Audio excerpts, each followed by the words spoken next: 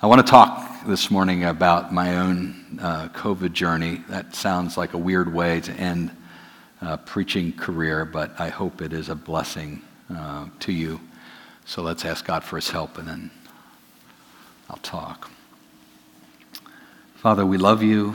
We're so grateful that despite our blemishes, despite our shortcomings, despite our neglect of you, our drift from you at times, that you love us. And you don't just love us because it's your job. You love us because each one of us is your craftsmanship, your workmanship. Each one of us is the result of your desire to make us. And unfortunately, we have in our DNA this legacy, this ancestral inheritance called sin. Doesn't matter the kind of home we're born into, we are heirs to sin. Doesn't matter the amount of money we have, we are heirs to sin. Doesn't matter how well we did or didn't do in school, we are heirs to sin. And if that was the end of the story, woe unto us. But you so loved the world, the people in it like me and all of us, that you gave your only son. You relinquished your only son. You appointed your only son to come and become just like us, become like his brothers, so that he could die for us. And we'll never get over that. As I've said many times, I would never do that. I would never offer my son for other people. But we are so grateful that you did. And I pray this morning that you would use me to be a blessing, an encouragement, and a challenge to the folks here. And that in the years ahead, from this platform, that would continue to be what takes place. A blessing, challenge, encouragement from your heart to our hearts as the people. And we pray this in Jesus' name. Amen.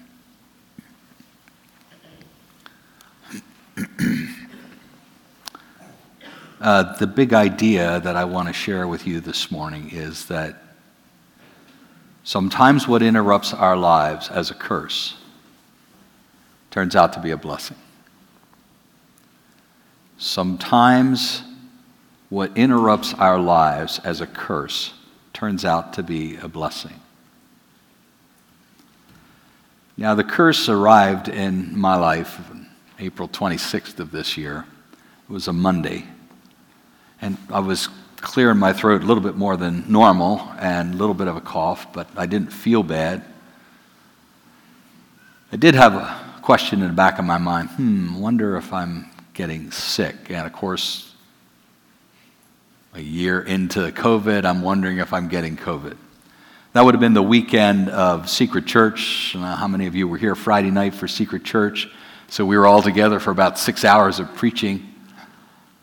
And then Sunday morning here at church, and then Sunday night, I was part of a funeral for a good friend of mine, a pastor friend who had passed away. And there were a lot of people there. And so I thought, maybe I'm coming down with something. Tuesday, it was kind of the same way. It wasn't really getting any worse. Wednesday was kind of the same way. And I'd talk with Betty about the possibility, am I getting COVID? And my wife's the perennial optimist. No, you're not getting COVID. And it didn't seem like it was getting any worse. But by Wednesday morning, I'm thinking, I'm not so sure. And we had a kind of a big day planned. Back in January or February, I had gotten an email from a man that I didn't know well, but it was an acquaintance who worked for a mission organization, the mission organization OMF. And he said, I hear you're retiring. He said, would you be interested in coming to work for OMF as a mobilizer? And so we had had 3 Zoom meetings online over the next several months. And that Wednesday, we had scheduled for Betty and I to go to their home in York and meet with him and his wife for several hours to talk about what it might look like. And because we were going to be in York, we had contacted our nephew and his wife who live in York and said, hey, you want to get dinner together that evening? And so Wednesday morning, I'm thinking, man, I still don't know if I'm getting sick. Is this a bad idea? We went ahead with it. And that night, about 1 o'clock in the morning, I got awake, and my legs and body were just throbbing. Terrible achiness, and I thought, this doesn't look good. So Thursday morning, called the doctor. They sent me to have a curbside COVID test, and Friday we got back the results. I was positive. And that was also the day that Betty started feeling bad as well. And so it was the weekend that we were scheduled to introduce Pastor Kyle as the elder's choice that we were presenting to the congregation to be my replacement, be the next preaching pastor. And so to introduce him and for me to be missing that Sunday, the optics weren't real good. And so we had arranged that I was going to do because I had let Brandon know on Thursday, I said, there's no way I can preach on Sunday. And so we were going to do a Zoom call on Saturday that he was going to record, that he was going to then play for the congregation on Sunday. Well, by Saturday, I didn't want to talk to anybody, even people I liked. In fact, Betty and I was just quiet in the house. We didn't want to talk. And I told her, I said, you've got to call Pastor Brandon and say, I can't do this Zoom thing on Saturday. And so she did. So Saturday and Sunday, we both have headaches, low-grade fever, achiness. Thankfully, neither of us had respiratory issues, nor did we lose our taste or smell. So now we're into Monday, and Monday I get up and I'm nauseous. Like, that's not good. And, I've been blessed. Most of my adult life, I've been very healthy. When I was a kid, it was normal for me to miss 2-3 weeks of school every year with sicknesses. And then I married my medicine. And within a couple years, I hardly ever got sick anymore. And the flu, I'd get the flu every now and then. It was rare. I probably got the flu once every 6 or 8 years. It was that rare. But when I get nauseous, Betty and I have a polar opposite response to it. She's like, I'm not going to throw up no matter what. It's just a matter of the will. I'm like, let's throw up and get this over with. Because I'm going to feel better at least for a while. Well, I didn't throw up. I'm sorry if I'm grossing you out. Part of my story. Tuesday came, still nauseous, didn't throw up. Wednesday, Thursday, Friday, Saturday, never threw up. And I had stopped eating. I just feeling so terrible. Saturday, Betty said, you've got to call the doctor. So I did and got a Zoom call with the doctor. They put me on an anti-nausea medicine, which somebody picked up for me, didn't work. And they tried another one, didn't work. By late Saturday afternoon, we're now almost 2 weeks into COVID, I think. And remember crawling out of the bathroom, not on my hands and knees, just on my elbows, dragging the rest of my body with me into the bedroom. And Betty comes in and I said, I'm going to the hospital. She said, okay, walked out the door, came back, and she said, I called Travis, our son, and he's coming over to take you to the hospital. I'm like, no, I want an ambulance. I want to get in the hands of the medical professionals now. And so they called an ambulance, and I think my oxygen level was a little low, down 88 or something. Went to the hospital. The hospital was allowing one family member to kind of be the point of contact, and so our daughter Shallon was there, and they admitted me. And I was getting, at that point, texts and phone calls and emails, and I just felt so awful. I wasn't even answering them from my family. And at this point, I need to stop and acknowledge my family. Our kids just went to the nth degree to bless us and serve us. Travis and Shallon live in the area, and they were in and out doing all kinds of stuff for us, constant contact. And then when I went to the hospital, our son Cameron packed a bag, said goodbye to his family in Northern Virginia, and moved into our house for the next 6 days to take care of Betty while I was in the hospital. Thanks. And I didn't even want to talk to my family, though. Cameron texted me one day, and I was in the hospital, and he said, you've got to at least let us know what's going on, Are you okay, or aren't you okay? And so I did. They tried 3 medicines, 4 medicines, 5 medicines, and I still was nauseous and couldn't throw up. And finally they said, here's a medicine that we use for anxiety for people, and sometimes it works for nausea for people. Ativan, I think that was the medicine. And lo and behold, I got relief. And so 2 days later, they discharged me from the hospital.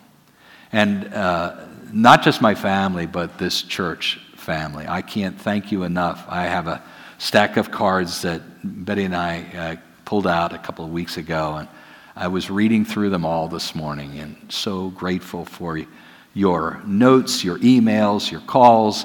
We had people mowing our yard from the church. We had people picking up medicines for us from the church. Meals, oh my goodness. And Betty and I, in 30 years of ministry, have not been on the receiving end of the church's kindnesses to this extent. And it is amazing. It's just glorious. You were the people of God that the Bible describes the church as. And we thank you so very much. When I got home from the hospital, I hadn't eaten, for all intents and purposes, I hadn't eaten for 11 days. I'd lost 16 pounds. I hadn't seen those numbers on the scales in decades. And it actually, it took me a very long time to get all of that back. I got 10 pounds back, and that just stayed there for months. By the way, I don't recommend that as a weight loss program. COVID, bad idea. Betty was still not feeling well, still running a fever, and it took probably another 3-4 days before she started to really turn the corner. By this time, we're in the second week of May, and spring was upon us. And anybody that knows me knows I love spring. In fact, I start saying it's almost spring about November 15th. Betty gets so tired of hearing me saying, it's almost spring, spring's right around the corner, it's coming. See, I think that if I say that, it'll play a trick on the weather and we'll skip winter altogether. So far it hasn't worked out that way, but I can keep trying. And so it was some beautiful weather, warm temperatures, no breeze, and Betty and I would sit out on our front porch and just talk. And we live on a dead-end street. It's just a beautiful little place. There are several people on our street who are part of Keystone Church, and some of them would walk by and come up and ask us how we're doing and so forth. At Kyle Thomas's Best Western Motels right up the street, so sometimes tourists would walk down there. We just enjoyed watching the slow pace of our little community there and talking, watching the flowers bloom and the trees get their leaves. And I think, so we were so weak, we really didn't want to talk to people much, and thankfully didn't happen. And our daughter Shallon played a guard dog with that, making sure that people didn't come and stay. Every now and then someone would slip through the cracks, but we were just very exhausted, very tired. And we would sleep, we would talk for a while and then we would sleep. We'd have long naps through the days. I was back at work for several weeks before I didn't take a long nap in the middle of the day. I was just so weak and trying to recover. But I think in those 2 weeks when we were recovering at home, I said to Betty, I think we've spent more time on that porch those 2 weeks than we have the 21 years that we've lived at that house. And it was wonderful. I don't know how else to describe it. It was wonderful. And about 2 weeks, a week and a half, I guess, after I came home from the hospital, Pastor Charlie and his wife, Liz, came over. They brought us dinner on a Sunday evening and didn't stay too long. But over dinner, they ate the meal with us, and Pastor Charlie asked me a kind of question that if you've ever been counseled by him or mentored by him in any way, that he gets around to asking in one way or another, sooner or later. And that is, what's God been saying to you through this? And I hadn't really articulated it that way in my mind, but the answers had been there. I knew what to say by then. And I thought for about 20 seconds, and I said, he's been saying this to me. Not a lot matters. Not a lot matters. And I zeroed in on 3 things that I thought God was saying to me really do matter. This doesn't mean that nothing else matters or should matter, but these are the most important things that matter. Christ and obedience to him. Our marriage and our family. Our kids and their spouses and our grandkids. Not a lot else matters a lot.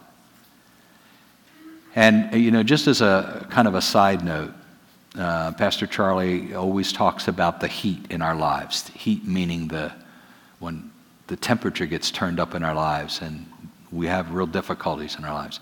Heat can wonderfully fine-tune our view of life. Have you discovered that yet? The heat of life, the challenges, the difficulties can wonderfully fine-tune our view of life. And COVID was doing that for me. As some of you know, Betty and I were planning at that point a huge trip this summer for a month all around the United States. And I'd started planning that probably November of last year. And I was spending countless, and I mean countless hours on the internet, preparing the route, on the internet, buying gear that we were going to need for that trip since we were living out of our car. And when you think that, they say when you go deep sea fishing, you at some point when you get so sick, you're afraid you're going to die. And then after a while, you're afraid you're not going to die. Have you experienced that? I did that once in my life, and I get it. And that was kind of the way things were with COVID. This is so awful, and that at some point it becomes so wonderful. And so I want to tell you just a little bit about what has transpired in the wake of those days. One of the things that I became aware of through those days, I had 6 days where I prayed constantly, and I don't mean every minute, but a lot. God, take me home. I wanted to die. And that will do a remarkably effective, that will be in a remarkably effective way of pruning you down to what really matters and what doesn't. And that trip around the United States stopped mattering. And I thought about, what if I would die now? Or what if I would die next year? And I knew I was going to die. What things would I invest myself in at the very end? And one of the things that I was convicted of is my extended family, my kids and my grandkids, that there were times when I was with them that I wasn't really with them. And just as a side note for you is how to pray for Pastor Kyle. He and I are different people, but if you take seriously preaching, that sermon this coming week is always on your mind. always. And there are some preachers who are extraordinarily gifted that it's almost like they can throw something together in a half an hour or 3 hours if they're on the spot. I can't. It's not how I'm wired. That's not how my mind works. And I really struggle with organizing a sermon. And so the knowledge that Sunday is coming, Sunday is coming, Sunday is coming, Sunday is coming, and that sermon, and it's not together yet, all that can be terribly distracting, and you can fail to be present with the people that you're with, that you should be. And I realized that was an issue for me. I was very distracted, could be very distracted when I'm with family. It's embarrassing to admit that with all my family here this morning.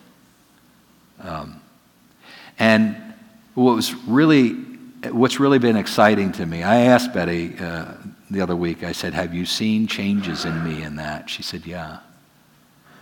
And what's really neat, as Pastor Charlie would attest to, I'm not the kind of guy who sets goals and says, and here's the steps to get to this goal. Okay, I'm going to be a better grandpa and a better father or father-in-law, and then pursues them. But I really I've watched God work out Philippians 2:13 in that area of my life in the last 6 months, where it says that it is God who works in us to will and to act according to his good purpose.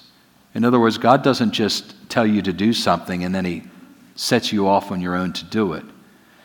But he gives you the power by the Holy Spirit to make changes, and he also changes your affections. And I thought a lot about, if my life was going to be short, come to the end next year, I can't get any of that time back with my kids and my grandkids. Now's the time to capitalize on it. And so it's been really neat. And one of the pluses of our trip this summer was I came back with my back feeling so much better, as I shared earlier. And I've continued to walk, which we think is the reason for that. I did a lot of walking on our trip. And so I've been able to play with the grandkids more. I actually played capture the flag with these kids one night. And I think all the adults are standing around looking like, what's happened to him, And it was such a blast to be able to play with him like that, physically to be able to do that, but also to just be engaged like that. The key area, though, that I would say the blessing that came out of those days had to do with our marriage, or at least it started to have to do with our marriage, and then it went beyond that. Because many of the porch conversations that Betty and I had those days was about our marriage. And I've been blessed to be married to this woman as of Thanksgiving Day, 49 years. Yeah, thank you. And I know your applause is for her because she needs a trophy for that.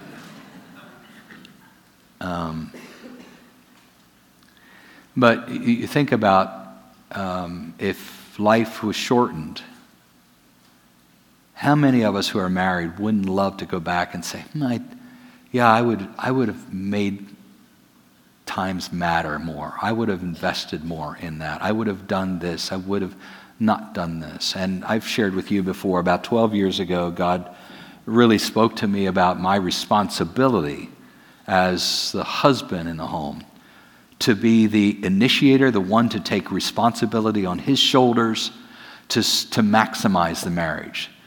It's not Betty's job. And I had done a terrible job of that because Betty and I are both conflict avoiders. And so if we would have disagreements, we would never really resolve them nor make plans about how to handle things going forward. And I remember the day that was kind of a turning point for me. I was starting to go there and kind of force us to wrestle with things. And I remember the day that Betty was walking out of my office at home. And we were quarreling about something. I don't remember what. But she was frustrated and walking away kind of in a huff. You can't imagine her doing that, can you? That's just not Betty. And And I grabbed her arm and I said, honey, I don't know how you think unless you tell me how you think. I don't know what you're thinking unless you tell me what you're thinking. In other words, we need to stay engaged until we can make some headway. And so in the years since, I've been trying to be more intentional about that. For a long time's not right, but for a while, we'd get together once a week, once a month, and just say to each other, what have I done or failed to do or said or failed to say that has not brought you joy in the last week or the last month? And we had ground rules. The other's not allowed to chime in and excuse and justify, but just listen and ask clarifying questions. And it was a wonderful exercise for us. And I think it helped make progress for us. But as we're talking on the porch, we talked about different things. And here's what I said. Whether we have a year left together or 20 years left together, at 49 years, the window of time is closing.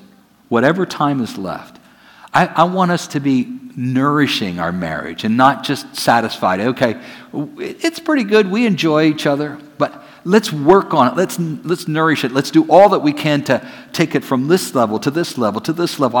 When I'm 80 years old, I want to be working on my marriage. So here's the number one thing that came out of that. There was one day I made a phone call, and I said, hello, DishNet. I'd like to cancel our subscription. And the lady on the other end said, what for? You've been a customer of ours for 23 years. What for? And I said, well, I had COVID, and I said, been having a lot of conversations with my wife, and I said, I've come to realize that I lose opportunities each week to communicate more with her, to spend more time with her because I'm watching television, and she doesn't enjoy television all that much. And so that means that we're not interacting. And the lady goes, oh, that's sweet. And I said, so I want to cancel my DishNet subscription. And she goes, but what are you going to do for television? As if, what are you going to eat? Or what oxygen are you going to breathe? I said, well, we're not going to have television. It was interesting the other day. My wife said something to me that many of you men are waiting for your wife to say. She goes, I miss watching football. And I whipped around and I'm like, who are you? We're Washington football team. I get that. It's still hard to get that out. We're Washington football team fans. And it's, of course, Tuesday night, Washington was playing the Eagles, and my daughter and her family, they're Eagles fan. And I called her up and said, can we come watch the game? We're TV hobos. And so our son Travis gave us his old antenna we're going to try to mount, and hopefully we can at least get football games. But it's been sweet. And Betty and I have talked more and just enjoyed each other more. When you take 7 hours out of your week, that really, explanation, it's being wasted. Take that out of your week and dedicate it to some things that matter. It not only changed in our marriage, but as I said, top of my list is Christ and importance to Him. And I discovered about 4 weeks after I'm back on my feet and the television is gone, that when TV left, so did some other things. And I realized that when I'm driving in my car, I'm not listening to the radio anymore. I usually have talk radio on when I'm in my car. That had stopped kind of accidentally. And I wasn't checking numerous news websites. Some of you know I'm a news junkie. And I would check them 6-7 times a day just to see the headlines and so forth. And I wasn't checking Facebook, and I wasn't checking Instagram several times a day. And with that stuff displaced, it was like my spiritual ears were better attuned to the Spirit, and I found myself praying for this situation and that situation. God would bring something to mind, or I would see someone and God would say, pray for her, or ask this person that you're sitting here doing reading, you're sitting here with other people at the service garage while you wait on your car. Why don't you talk to this person, ask him some questions, or ask this guy that's selling you this thing, what's that cross tattooed on above his knuckle on that finger? It was amazing, and I told some people I've seen more answers to prayer in these 6 months than I've probably seen in years and maybe longer. And don't reduce this to a formula. This is the kind of, I wish I could see more answers to my prayer. The bottom line is, I think when we are attentive more to what God is saying, we tend to be alert to what He has us to pray about, and then we tend to notice when He answers some. And it's been unbelievable. I don't know how else to put it. And it's been sweet. The fellowship with the Lord is sweet. I asked the elders about a month and a half ago, I said, now I've been on Facebook Marketplace a lot, a couple of items that I've been trying to buy over the last several months, and so, I'm checking all the time. Well, now I'm back at Facebook, and while I'm here, I'll look at Instagram. While I'm here, I'll check the news site. And I asked the guys to pray for me. I don't want to go back to where I was. I don't want things that are not necessarily evil to be a distraction from what really matters. Pastor Brandon and Pastor Charlie often talk about how good things can become great things in our lives. So they can be things that don't matter as much, they matter a lot, and take the important things off of the table. Let me just leave you with 2 thoughts that I think really matter. When life is difficult, give God a chance to speak. When life is difficult, give God a chance to speak. I was looking through the cards that you sent us, actually early this morning. And I saw in one of them a note that one of you had written, and in the middle of it said, God is still at work in you and through you to accomplish His purposes. And every time you go through difficulties, that's true. God is still at work in you and through you to accomplish His purposes. Don't assume that the difficulty you're going through is, I often hear Christians, they think that they've been bad and that's why they're going through difficulties. The Bible does tell us that God disciplines those He loves. But I think the vast majority of things that we go through are not punishments. They are not disciplines. They are simply God showing up to say, I love you enough. I love you enough to remind you once again what matters, what really matters.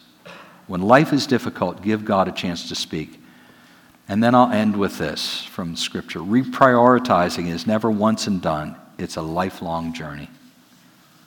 Just as I asked the elders to pray 6 weeks ago or so, I realized that there's this drift that is not inevitable, but typical. There is a drift that happens to us again and again and again that we have to come back and reprioritize. Okay, what matters or what should matter? Is what should matter, what does matter to me? And I want to read some of Jesus' words at the end of Matthew chapter 6. He says, don't worry about these things, saying, what will we eat? What will we drink? What will we wear? And so he's talking about our preoccupation with the stuff that nuts and bolts of everyday life. For me, it was trying to save money for retirement.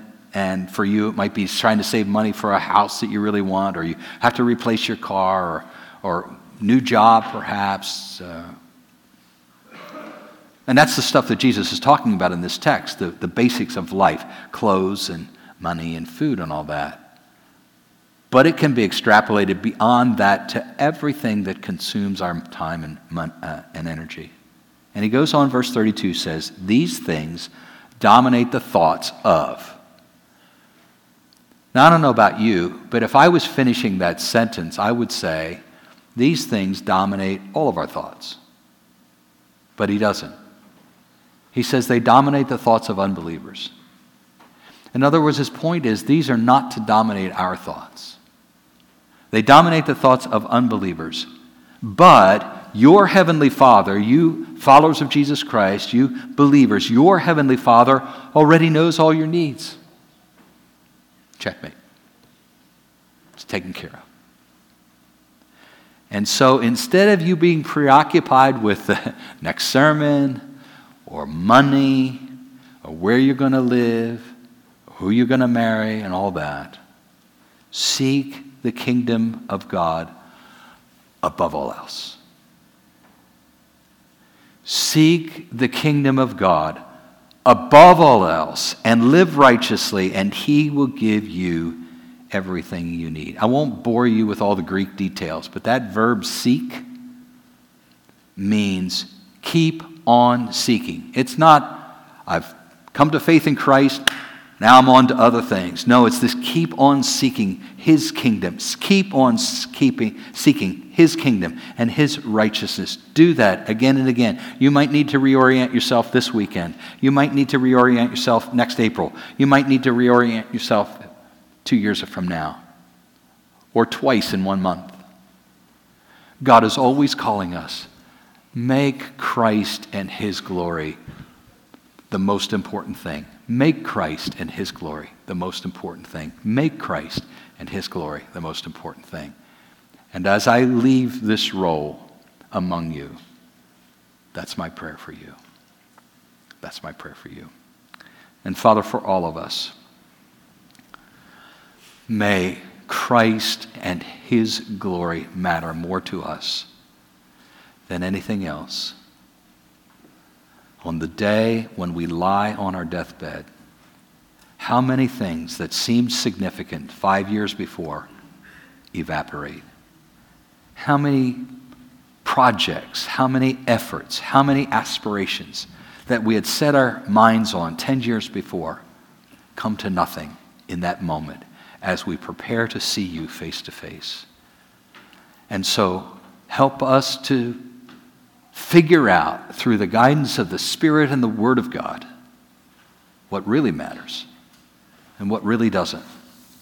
And that we'd live our lives for the glory of Jesus Christ, not just in how we behave, but in how we proclaim.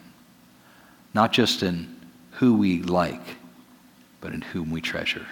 And we pray in Jesus' name. Amen.